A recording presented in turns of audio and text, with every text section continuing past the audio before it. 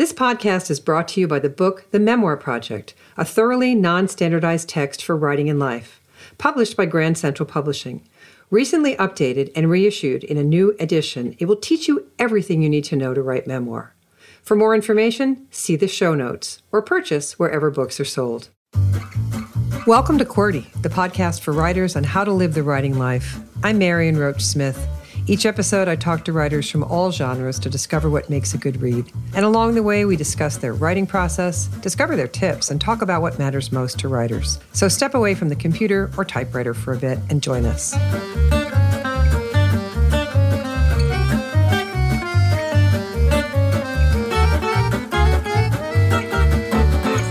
Today, my guest is writer Rebecca Fogg, whose new book, Beautiful Trauma, An Explosion, an Obsession, and a New Lease on Life is just out from Penguin Random House. It's a memoir that explores the science of traumatic injury. In 2008, she walked away from her New York life and career in financial services to move to London, where she co-founded the Institute of Pre-Hospital Care at London's Air Ambulance and continues to work, write, and learn the Scottish fiddle. Beautiful Trauma is her first book. Welcome, Rebecca. Thank you so much. I'm really thrilled to be here. Well, spoiler alert, but this book is perfect. I mean that. It's breathtaking to read. You open with an adrenaline rush that I will read and reread anytime I need my heart to get going at a certain pace. I can forget the treadmill, the bike, the walking uphill. Your opener, literally, I got out the blood pressure machine. So why don't you set it up? And then I'm going to ask you about writing it. Why don't you tell us a bit about that opening and what it says? So I was up late one night working, as I was wont to do in those days. About 2:30 in the morning, I decided it was time to go to bed. Decided to brush my teeth, turned on the tap. Nothing but air came out. So I decided to figure out whether the toilet was also misbehaving. And as I flushed it, it exploded. And a sharp hunk of porcelain just raced right through the inside of my right wrist, partially amputating my hand. So a 276-page story short, I called 911, I stopped the bleeding, and it was a life-changing experience. Yeah. So writing this, I have to say, I've rarely read such exquisite self-reporting, not only in that opener, but throughout the book. And my audience is writers, and they want the courage to jump into their stories this way. So they know better than to say, I was born in 1975. So talk about the decision to open with this amount of tremendous energy. Because once you do that, you can't really back down, but you also can't really keep up that pace, so you'll exhaust yourself and the reader, which you do not do. So walk us through your decision to start there. Did you always have that as your opener? Did you have a little bit of fear around doing that and try something else first? How did you decide ultimately to open with the moment of the accident? There were two parallel processes. Actually, they weren't entirely parallel. So the short answer is no, I didn't decide immediately to start that way. When I decided I was going to write a book, I also had that immediate instinct of, well, people need to know where I've come from. And so I thought, oh, maybe there'll be a preface, or, they need to know why I was up late, etc. And then what you do is you try it on. And I kept thinking about, well, what do they need to know and when to care about what comes next? And as I kept considering that, I realized there was no other place for that scene. And then when I considered it, actually, when I started writing the pages that became this book, I had actually started writing them a year after the accident with no intention of writing a book, but just to get the story down, to try to understand it. I wanted to record it because my life didn't feel different, but I felt different. And when I started writing it for myself, I started with the accident. And so when I started to write the book, I initially stepped away from that. And maybe that was not trusting my instinct, but I had to play through a lot of different versions and flip back and forth between being the reader and being the writer. And then ultimately I was like, yeah, actually, I had it right the first time. It has to start here. My life didn't feel different, but I felt different. That is an extraordinary gift you've just given to an awful lot of people. That odd sense that I might have something to say about it was followed quickly after that, it sounds like? Or did you have to kind of bridge something in you to project yourself to yourself as a writer? I started writing the experience long before I considered writing the book. Mm-hmm. And so I would say initially it was a compulsion. Even in early recovery, I started writing a journal. So there was just this compulsion. And I think many of us have that to tell a story. You know, we communicate with each other in stories. We build relationships in stories. It's how we tell somebody else, this is who you're dealing with, and this is what we want from each other and what we can give each other. And so the compulsion to tell a story, even to myself, came first. So it was a number of years of writing. And then after, different teachers saw it and, a couple of professionals saw it, and they said, you know what, this is a book. And, and that's where my love of a challenge and my work ethic come in. I was like, really? There's a mountain to climb? And, and I wanted my life to be different too. And it was like, well, this would make it different. I will meet people. I will have conversations. I will learn. And I think the most important reason that I followed through with this is because I read many, many stories of resilience while I was recovering. It gave me hope that I just couldn't muster myself. And so that was an easy way of thinking, you know what, all of our stories matter. And so I'm not trying to win prizes. I'm not trying to do X, Y, Z. I know my story matters because everybody else's story mattered to me. And so kind of pay it forward, maybe give people that hope. Oh, perfect answer. And by page 9, you've given us an exquisite, and I have to say, easy to understand picture of our neurological cells that both establishes that there will be science in this book, but nicely that you're going to explain it all for us, deliver only what we need, and that we're going to like it. Let's talk about that skill. You're not a scientist or a medical person per se. I know your background has a bit of that, but you're not a doctor. This is your first book.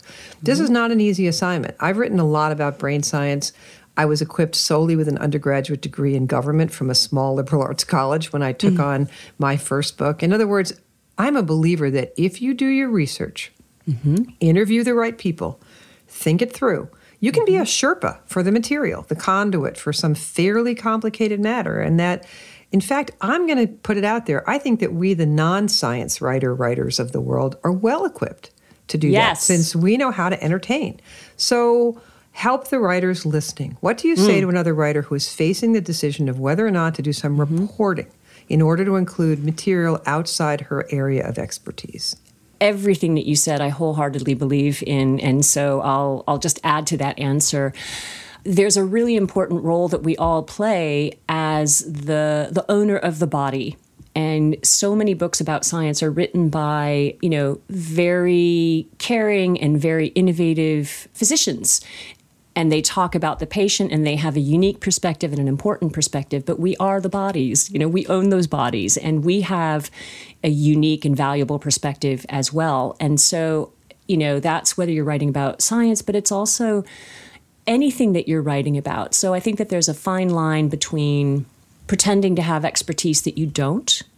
And I did have to think very, very carefully about how much I was going to take on and, where would I stop trying to learn and explain? I'll never try to stop learning, but where would I stop trying to explain? When did I need to just say, leave that to the experts? First of all, learning is transformative in itself, even if you don't write about it, so learn. It changes us. It improves our lives, even if we can't point to exactly how. And then in writing about it, we all bring something different. So I had to answer the question for myself, if I'm going to write the science, why should people read my version versus a scientist's? First of all, I would say, read both. But secondly, the fun writing challenge that I had was, how am I going to tell this story? Like, what's the part of this science story that only I can tell? And that was actually a really helpful winnowing mechanism as well, to decide what was useful and necessary. And I would start out with, what does fight flight have to do with me and my experience? What's my lens? How big is the scope of it given what I went through? And I would say every single writer has that also. You have the unique characteristics and circumstances of your life that causes you to see things differently. And all of these perspectives are, I'm getting chills right now as I say it. All of these perspectives are unique and fascinating, and we can learn from all of them. So, have that courage. And there might be people who tell you, oh, maybe you can't, or their own fear speaking. Don't listen. Be respectful of what you don't know, but also enjoy explaining your view on it. Yeah, I agree with all of those things. And so you've hinted at, and let's talk about structure. It's the one word that makes writers drink gin straight out of the bottle. And no one likes it. I happen to love it. I teach it. I talk about it all day long. Yeah. So let's talk about yours. Alternating chapters of the personal and science moves the story forward, but always with the knowledge we need about your gains and losses. And those gains and losses are not just in hand function by any measure. You present the science through the lens of your life. So talk to me about your decision to alternate the chapters as such and to keep shooting from your point of view. So, yeah, structure is awesome, except when it's horrible. So it's like, once you've cracked it, you're like, yeah. And then every second before that is just painful. So I knew I wanted to include the science because it was such an important part of my recovery. I didn't want to spend all my time writing about myself. And it's just fascinating. And I loved it. So I wanted other people to have that joy of discovery. But it was tricky figuring out how to work it in. And essentially you have a few different choices. You can try to seamlessly integrate it in. And I kind of tried that on. I was like, so how's that going to go? The toilet exploded. And then, by the way, here's what was going on in my brain. Yeah, that doesn't sound quite right. Or I'm not a good enough writer to do that. But it didn't work. And then actually it was my surgeon, who I'm friends with now, who gave me the idea of setting the science apart as like a lead into a chapter. And I was like, what if it's not a lead into a chapter? Wait, I have so much to say. What if it's actually a chapter? And then it was a really long time. I mean, it was many months of thinking through, well, what would the topics be? How do I winnow those down? What does the shape of a science chapter look like that bridges the gap between the memoir chapters? So it was a very iterative process, and I had to kind of like tuning guitar strings. You start at the bottom, you go all the way to the top, and then you check that it's in tune with the bottom. So it was, maybe it works as alternating chapters. Then, well, what do those topics have to be? How do they fit with the memoir chapters? And I would say that was the bulk of the planning that I had to do. And I did do a synopsis of every single chapter before I started writing, because it had to be that structure had to be that strong, I think, for me to be able to then free myself to be very creative within the chapter. Fascinating. And that memoir science mix can be a difficult one. It can be oil and water if the proportions are not right. And it can be, just to drive this metaphor home, it can be a zesty salad dressing if they are right. So where I saw you downshift and take this and proportion it correctly and reassure us is when your mother enters the book on page 30 and we look at her hands. And you bridge this divide and make it even more personal. The laying on of hands, hers to yours, to the surgeons, to us, to it just unfolds. Then you take us into a London pub where you say you're writing at that time. And I love that. I'm like, oh, I'm right there with you. I can smell the mustard from here. And we kind of dolly around your life with you while you look at hands at work, all the while explaining the interdependence of brain and hand. So can you remember when you decided to add your mother's hands and the hands of the pub worker, and why? It would have been very early on. And when I was thinking about how do I write this science in a way that could only be written by me, then the next question was always, well, what do I find fascinating about this? What does it mean to me? And, sometimes you can't isolate yourself to that. It could become, too individual or too narcissistic or something. But it was a good place to start. Why am I excited about them? And there was a lot of just sitting there and, glancing eyes upward and just kind of ruminating over it. And I've always remembered my mother's hands. You know, we have the same hands, even though she insists that we don't. Yours are much nicer than mine. I'm like, they're exactly the same. Yeah, so it was always from a process of what do I find interesting about it? And in a meditative way, you know, let me be in the moment. Let me be present. What comes to mind? What am I looking at? That's lovely. It's a bold and wonderful decision, but I did find it incredibly reassuring in a way that there were moments in the book where you just sat me right down in the most comfortable of chairs and said, "Don't worry, this is going to really work," and it did. So it's cliche and uninformed and really kind of dreadful when someone says something like, "I'm better for what happened to me, and it's been a trauma," and then does not really articulate how. We want to believe it's true, that we can find meaning in trauma, but we rarely get the goods on how life expanded, improved, or how one's personal platform grew. Not with you. This is a life-affirming ode to human adaptability, but it's propelled by your personal quest for meaning and impact. And early on in the book, there are two moments that open this portal to your wonder. One, a phone call to a classmate who had experienced a terrible trauma and foretells what awaits you in terms of self-discovery. And another, when your surgeon meets your curiosity with a book recommendation that he says all big surgeons give their protégés, which you read, and I see as the beginning of your real change, when the joy of discovery and understanding seems to deepen your appreciation for your body. And it gives you, as you write, a powerful new lens through which to perceive common human experience. Wow. So chicken and egg this for us. All these things are true. You made this call to your classmate. You talked to your doctor. But about that wonder and the growth, when you sat down to write, did you actually have it on you and write from there? Or did you discover that while writing?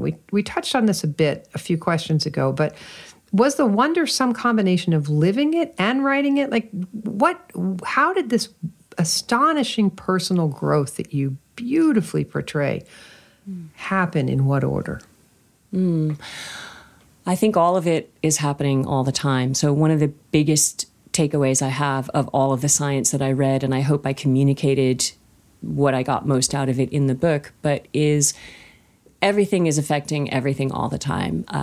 Biological, psychological, social, environmental circumstances really influence what we know, how we behave, what we think, what we say and do. And so how this transformation happened, it's a lot of things, some of which I know, many of which I don't know.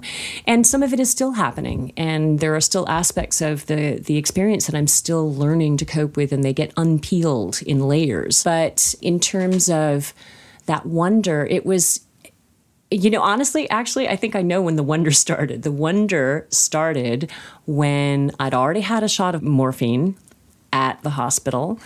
And when the doctor asked me to look at my arm while I was doing the exercises he asked, and I'm sitting there and I am looking at the tendons moving in my open arm. And I wasn't in pain anymore, or at least not terrible pain. And, I had that slight distance that opioids will give you in a controlled environment. And it was wondrous. It was extraordinary. You just couldn't believe you're doing it. And then the reading about it, the history of surgery in how it runs parallel to the history of war, and dealing with my physicians who had seen so much trauma at the hospital as well, and were participating with me in my learning journey. So I think the wonder was almost immediately accompanying my experience, and my ability to see it, my ability to feel it, and for it to reassure certainly flickered in and out. It was a very difficult time, but it was there from the beginning. Yeah, I remember that scene so well, that you write about the morphine beautifully, about what happens. And then as you look at your hand, as you look at yourself, we go into your body with you.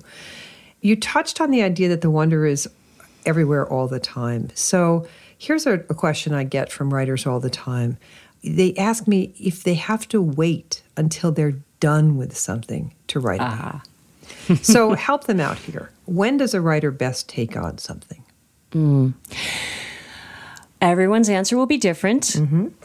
Sometimes we have to try it and realize it's not the right time. And there's probably not an accident that I didn't actually start writing this book as a public expression for over a decade. after the accident. But I'm going to steal somebody else's response, and I really wish I knew who it was. But someone said you should write from the scar and not from the wound. I really wish I could tell you who said that, but it wasn't me. But I do think that's true. It's I was initially journaling, and then I could write essays, and then I could write for a class. And then at a certain point, I think it was when I was out of the experience enough, it was not my day-to-day anymore. And that's maybe when I could start to have observations that would make this relevant to other people. So maybe it's not a when, but it's a litmus test. What kinds of thoughts can you have about it? Can you sit down and live with it in not too much pain? I think it's probably always going to be somewhat uncomfortable writing memoir, and particularly of a trauma, but there's probably a moment when you can handle that. And there might be a time before when, you are best off just focusing on how you heal. And writing might be part of how you heal, but planning to write a book that you will then pitch to agents and et cetera, that might not be the moment to start in that part of the journey.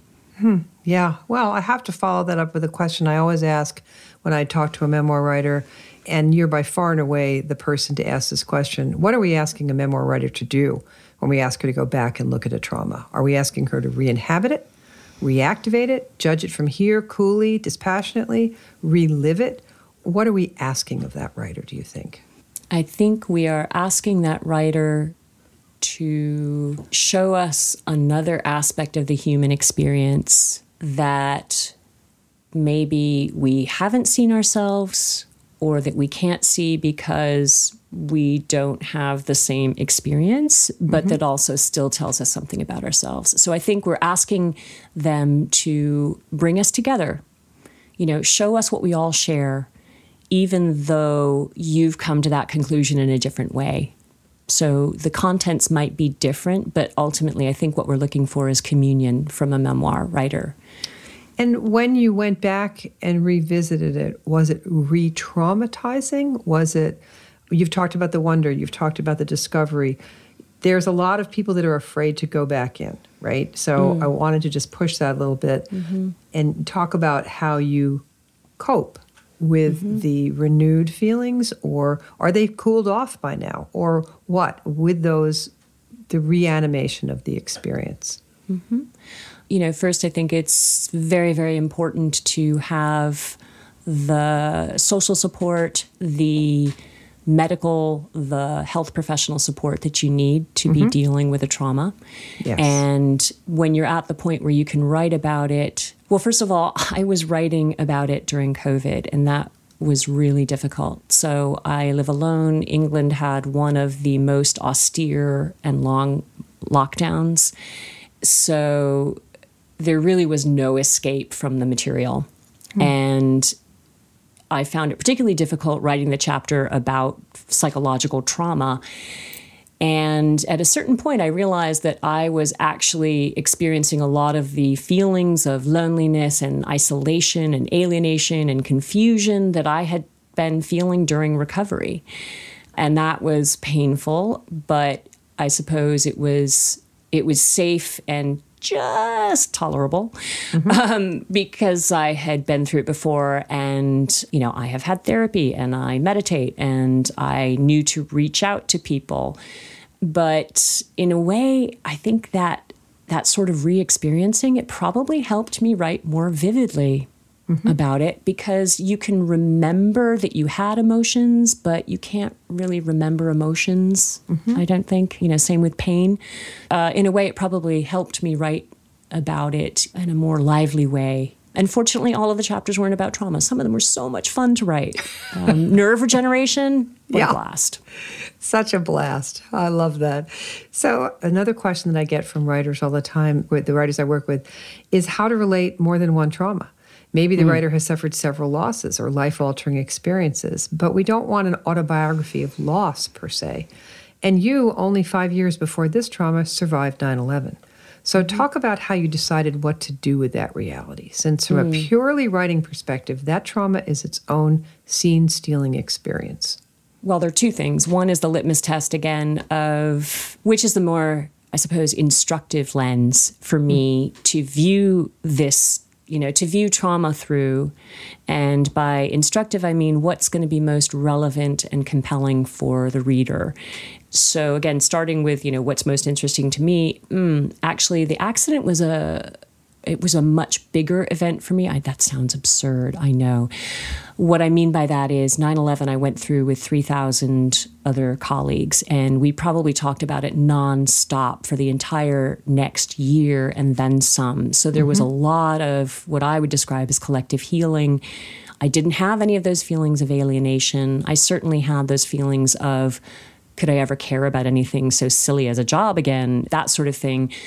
But we all went through that existential transformation together, and it felt very supportive, and we could help each other. And so while that was absolutely traumatic, and my heart really goes out to people who lost a loved one, who lost livelihoods, for me, that was something where recovery felt a bit more straightforward. So in a sense, the accident was the more life-changing event for me, absurdly. No, it makes perfect sense. And we have to make those choices. We have to, when we write memoir, curate from our own lives. And that does rather put an odd, emphasis on some things and not others, or one member of the family versus another, depending on what decisions you're making, depending on what you're arguing, depending on what you're covering. So I think it's a very generous answer. It's a tough thing to say, though, and I really admire your ability to say it, because that is what's required when we write memoir. What are you writing about, and what interests you, and what are you arguing, and all of those things. So thank you for that. I think that's terrific. So as we start to wrap this up, I get this question all the time. Is it really possible for someone to publish a memoir as a first book? So apparently it is, Rebecca. Apparently. So if you would, talk a bit about believing in yourself, or however you might define the force that got you here with a first book by a major publisher. Well, first of all, I would say if you're writing a memoir, the great thing is you can't be an imposter of yourself. So,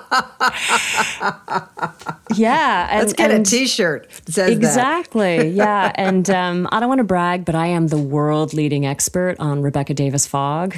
Yeah. Yeah. I hope so. Well, actually, my siblings might say something different, but, you can interview them. So I think that's, having the confidence, think about how many books have you read? How many stories have you read? How many people have you spoken to that you really enjoyed the conversation? You learned something. Well, guess what? The world needs more stories. It really does. And particularly when you're talking about memoir, I've read of all of those, stories of resilience that I read that helped me get through my experience as well. Some of them were just exquisitely written, and some of them were very raw, and some of them were experienced and not. And every single one of those stories meant something to me. So it's the experience and your insight and your voice, I think, that are most important in memoir. And let's face it, we're always going to keep learning. We're always going to keep becoming better writers. I've had much more experienced writers tell me, 10 years from now, you're going to look back at that book and say, oof, I might have done it differently. But that doesn't matter because, writing, you're never finished. But at some point, you have to stop with a particular work. So have the faith that your story matters. It does. All of our stories matter. And sometimes we will tell them in print and other times we don't. Well, that's just as generous as you could possibly be. Thank you. And thank you for this. I've so enjoyed talking with you. I literally was thrilled by the book and informed and delighted and marveled at the way you mix the science in and tell it through your eyes. So thank you for the book. Thank you for the interview. Both of these have been a joy. Oh, thank you so much for having me. This has just been absolutely wonderful. And I appreciate how much the book resonated for you. That means a lot. Well, I think everybody should read it. So the writer is Rebecca Fogg. Her book is Beautiful Trauma, an explosion, an obsession, and a new lease on life, just out from Avery Penguin Random House. See more on her at the Penguin Random House page. Follow her on Twitter. I'm Marion Roach Smith, and you've been listening to QWERTY. QWERTY is produced by Over It Studios in Albany, New York. Reach them at overitstudios.com. Our producer is Adam Claremont. Our assistant is Lorna Bailey. Want more on the art and work of writing? Visit marionroach.com, the home of the Memoir Project, where writers get their needs met through online classes in how to write memoir. And thanks for listening. Don't forget to follow QWERTY wherever you get your podcasts and listen to it wherever you go. And if you like what you hear, please leave us a review. It helps others to find their way to their writing lives.